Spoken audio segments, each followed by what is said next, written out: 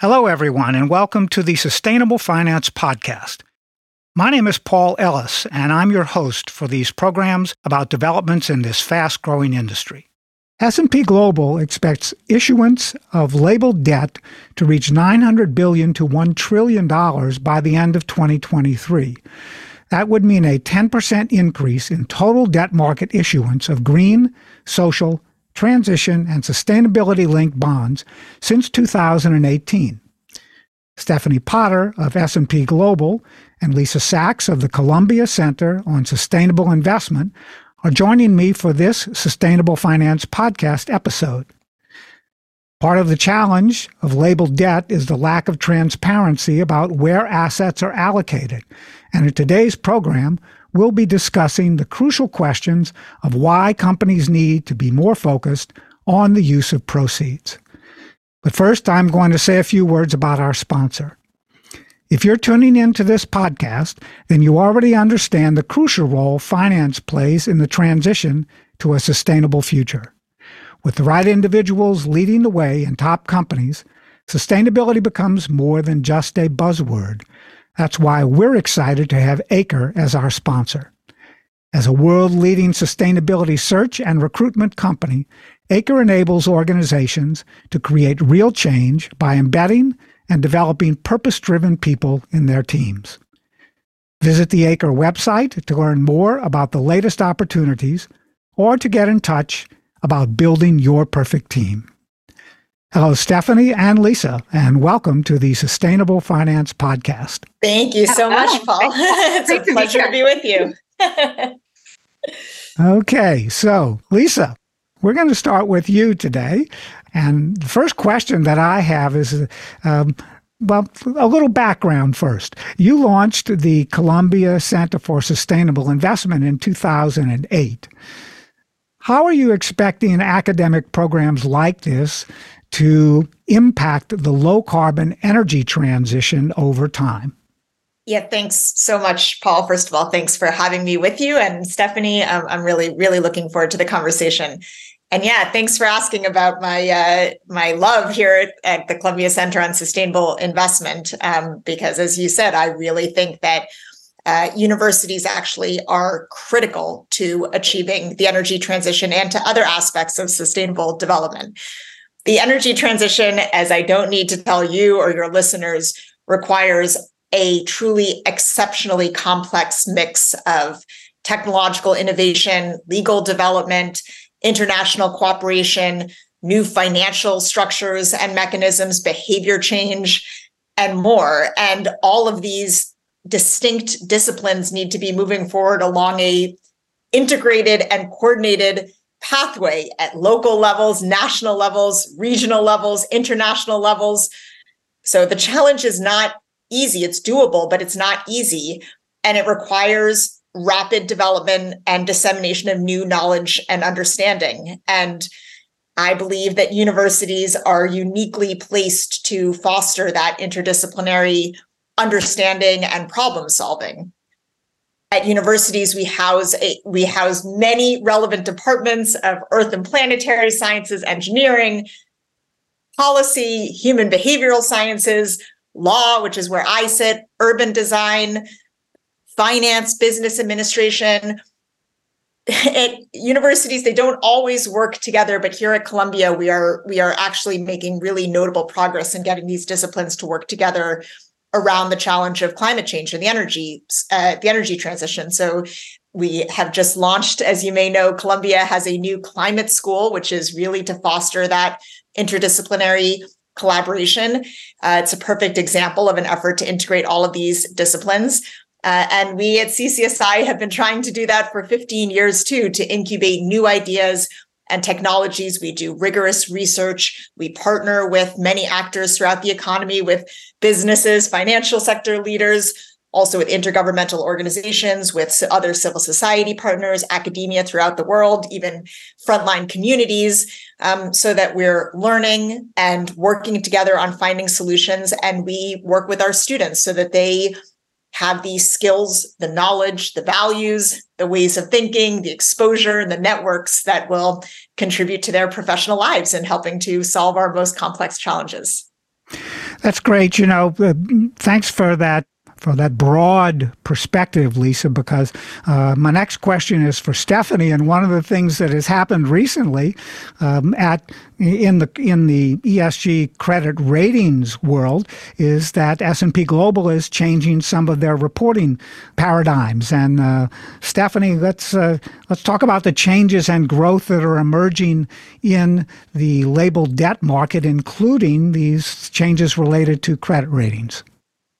So when we talk about the labeled debt space, the key to remember is we have two primary categories. We have the use of proceeds and we have sustainability linked, which is an entity or company level assessment. Use of proceeds is just as it sounds. It's based on the proceeds of the bond or the loan. Green bonds, utilities, for example, have been a huge player in this space. It takes up about 55% of the labeled debt market. It's the largest category of labeled debt. There's also transition financing, which is relatively new and aimed at supporting standards in hard-to-abate sectors like oil and gas, cement, and steel, where there's no pure green technologies available, but there is a desire in the market to create more standards and transparency. We also have social bonds and sustainability bonds that has a diverse use of proceeds. I think Rhino Bond is very popular, was issued by the World Bank to help increase the population of endangered black rhino species in South Africa. Blue bonds, which focus on solving ocean-related problems like pollution, overfishing, climate change, impacts on marine ecosystems. Now, all of what I just articulated are proceeds-based. On the other side of the coin is a sustainability-linked. Different than the use of proceeds. You don't have to allocate financing in a specific way. Instead, the focus is on a company level target and more general financing. But what is interesting is that the interest margins are linked to the company's performance on a set of predefined sustainability targets, which creates a direct financial incentive to meet sustainability goals, usually about 5 basis points. At S&P, we have a number of divisions. We have a market intelligence division for data, and we also have a ratings division, index division, mobility division, Platts, or commodity insights, or legacy Platts division. So we have ESG information both in our ratings research reports, and we have ESG information within our data division through ESG scores. In ratings, we're only looking at creditworthy ESG factors. But in the data division, we have a much wider aperture on ESG issues. We cover over 14,000 public companies and provide ESG scores. Most of the time, our investors are using those ESG scores not from a baseline scoring narrative, but more so to pull information as we collect almost 1,000 data points per company. So what we've made a change in recently is in the way that we're articulating any ESG factors that were in our credit ratings research. When ESG became a more prominent focus, we wanted to make it easier for investors and for the public to understand where we were seeing relevant sustainability and ESG factors. So we did our best to ensure this was transparent within our qualitative narrative within the ratings research. Now, in order to increase that transparency and that ease of understanding, we came up with an alphanumeric scale as well to show investors where the most prominent ESG issues were. Now, when we did that, what we found was that there was actually a lot more confusion that came about. And so very recently, we took that alphanumeric scale away. So to be clear, nothing has changed in the way that we are evaluating credit. The only thing that has changed is that we have taken away that alphanumeric scale that was really meant to guide the narrative on any ESG or sustainability concerns. And when that didn't happen and we felt like there was more confusion, we took it away. So that's really important to note. Another thing to kind of know and understand, I think it's increasingly important for our listeners, is the amount of confusion that's in the media on ESG. When I first started, there was a confusion around, is ESG energy transition? Is it screening? Is it alternative data? Is it regulation? Is it traditional impact investing? Is it CSR? I didn't think it could get any worse. But in 2020, when politicians saw an opportunity to excite and divide the public on ESG, they took it. And it's caused a tremendous amount of confusion, much more than we've had actually when we started. We don't have a systematic way of pricing in the positive and negative externalities that companies have. ESG is simply a movement towards a more intelligent, long-term, data-oriented capital market structure. And I think that's what a lot of Lisa's work is really helping to promote and provide a lexicon on. Stephanie, you've really given us several ideas here to work with related to the challenges in the labeled debt markets that I'm going to ask Lisa to talk a little bit more about now. You're right. This is a very complex area. The reporting around it is at best unclear, and we're not always really sure what we're supposed to be looking at and evaluating when it comes to the debt market. So, Lisa, how do you expect that all of this confusion within the labeled debt markets is going to change the way that we think about how we use data like ESG points and look at the challenges, the longer-term challenges in the debt markets that Stephanie referenced from your point of view in the world of academia? Yeah, thanks so much. It's, as Stephanie said, both a very confusing, but also, frankly, an exciting and very dynamic time in financial markets in general, but especially, I would say, in labeled debt, and particularly with respect to the energy transition. There are two fundamental and really critically important backdrops to the changes that are happening. One is that we need to mobilize trillions of dollars of capital toward climate solutions, or toward the energy transition. That's to finance the transition of high emitting sectors. It's to rapidly build and scale clean energy systems. There are many areas across the economy, and especially in emerging and developing countries, so around the world, that need trillions of dollars of finance to reach our climate goals and to position the economy to a sustainable world, which we all want, and also to manage the risks. The other massive trend that I would note that's reflective in the massive growth in the debt market is the growing interest among all levels of investors and lenders to integrate sustainability considerations throughout their portfolio. And that means different things to different investors and to different lenders. Sometimes it's managing risks. Sometimes it's wanting to be part of the solutions, trying to actually help to mobilize some of the change. But the massive and accelerating interest among lenders and investors is undeniable. And I don't think that that's going to change. So those are two massive backdrops to the moment that we're in. But there's another aspect of the complexity that I think raises some real risk in this context. And that's that the labeled debt market, like other parts of the financial landscape, are plagued with credibility challenges and measurement challenges and legitimacy challenges. And that risks the whole labeled debt market. And it has more systemic financial risks, I think, because any risks to such large portions of our financial landscape have more broader systemic risks. So that lack of credibility, I think, is having real knock-on effects. Now, there's a method of reporting that is used in the debt markets. Stephanie, I'm going to ask you to answer this question first, and then maybe Lisa might have some additional comments to add. But we're talking about integrated reporting. So tell our audience what the link is between labeled debt and integrated reporting. So it's such a great question, Paul.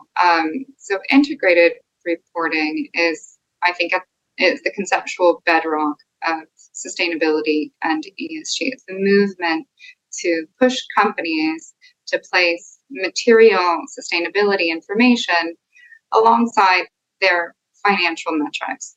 Currently, we have the ISSB, which is doing a tremendous amount of work around the topic of what companies need to report on within their various industries. The reason why it's so important as it relates to labeled debt is because creating an integrated report is, for most companies, they're not structurally aligned to do that. So historically, and even today, for the most part, finance, treasury, IR, sustainability teams, chief sustainability officers have worked in silos. And labeled debt comes into play because issuing labeled debt requires that you break down the silos. So the various groups are typically working together to issue labeled debt to track the sustainability metrics. And that cross-collaboration is what's needed for that long-term vision of integrated reporting. So issuing labeled debt in many ways could be like working the muscles internally to create a more sound operational structure and communication pattern, which would later behoove integrated reporting.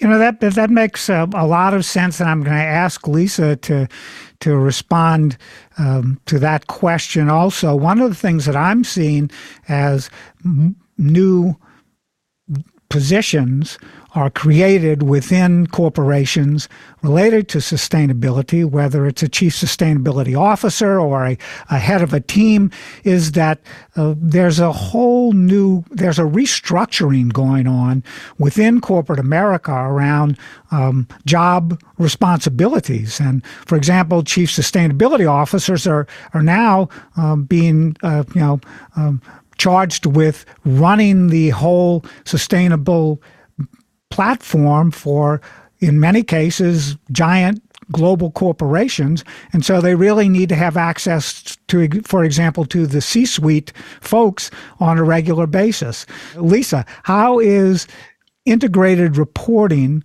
part of that process? And what do you see over the next 10 years or so as to how it will finally, or how it will become more integrated and more broadly used throughout the debt markets?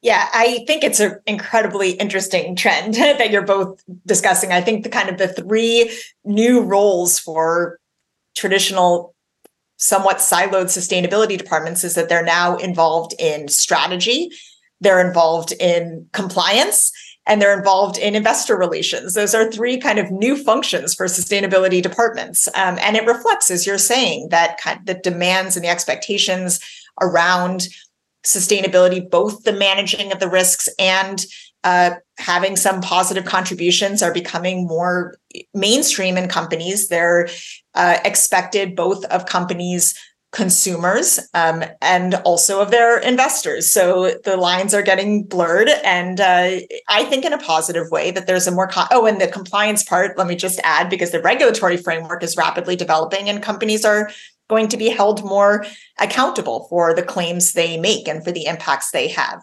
So I think the integration of these roles and responsibilities is useful. It's a positive trend. It wasn't good for sustainability to be a siloed department, and it makes sense that it's integrated throughout.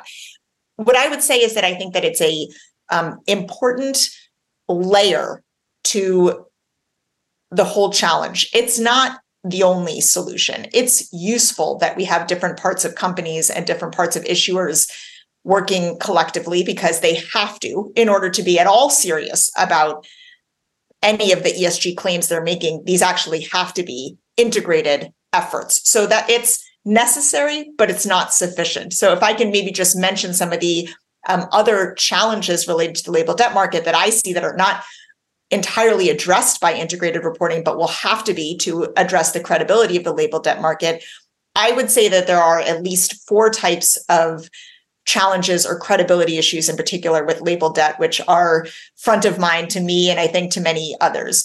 One is the question of whether the projects that are actually being funded, so how the proceeds are being used, are really green. Are they really sustainable? Are they really having a climate impact? Are they really socially beneficial? So one is, are these projects that are being funded through, in particular, use of proceeds bonds actually positive, or are they green, so to speak, to use a generic term. The second is whether the issuers overall are on a trajectory that is consistent with the energy transition. So, for instance, you could have a large carbon major, a large fossil fuel company, issue green debt for a legitimate solar installation, and that project may be green, but if the overall company is inconsistent with the transition, then that's a form of greenwashing, really, and that's a credibility concern that happens across the board. A third credibility issue is whether companies will actually deliver on their commitments. So they're issuing debt on the basis of certain commitments or KPIs, but at the moment there's little transparency or accountability for whether companies are actually meeting those targets and delivering those impacts.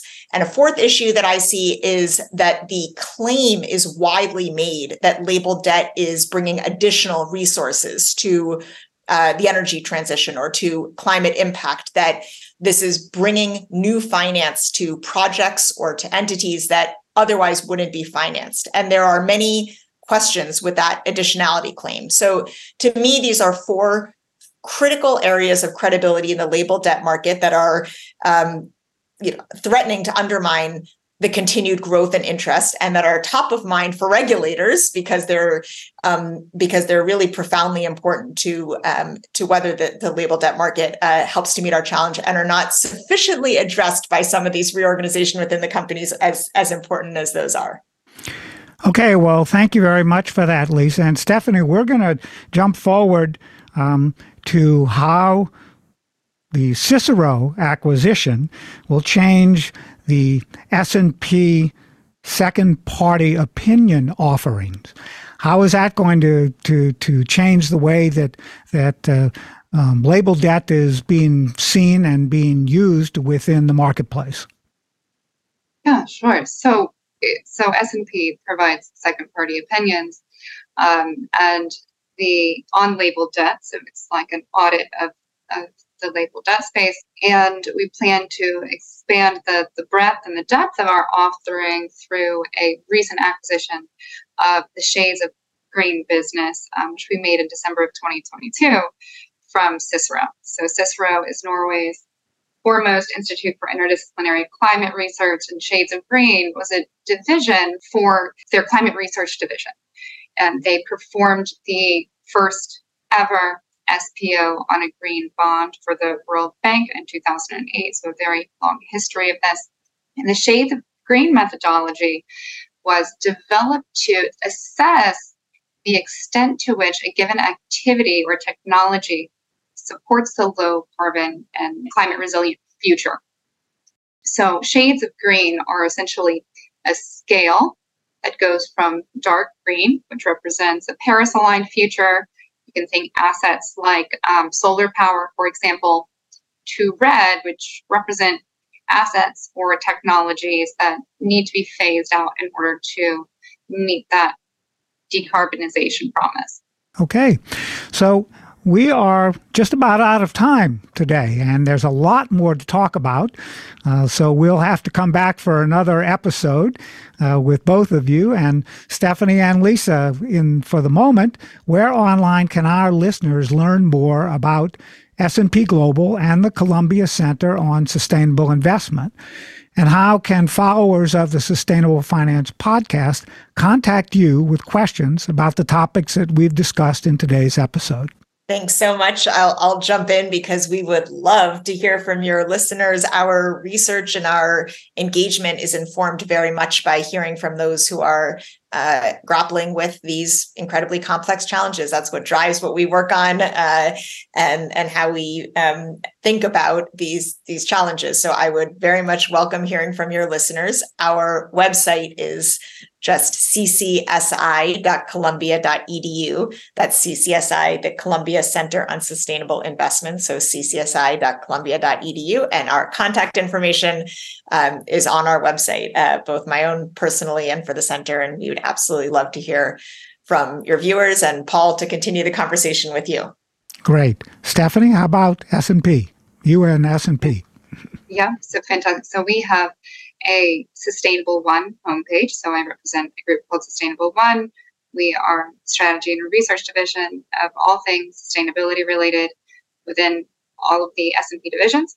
We also have a lot of sustainability-based information within our ratings division webpage. So if you go to S&P Ratings, it's very easy to navigate to our sustainability information. And I would be happy to contact anyone if they would like additional information over LinkedIn as well. Great. Well, for both of you, if you have a couple of links that you'd like us to include with this program when we drop it, we'd be glad to have those in the attachments tab as well. So thank you very much, Stephanie Potter and Lisa Sachs. And for our listeners, if you're ready to take your team to the next level, or if you're an experienced sustainability professional, visit the Acre website to get in touch. With the right individuals leading the way in your company, sustainability becomes more than a buzzword. Let Acre enable real change by embedding and developing purpose-driven people in your teams. And to our followers, join us again next week for another episode. I'm Paul Ellis, and this is the Sustainable Finance Podcast.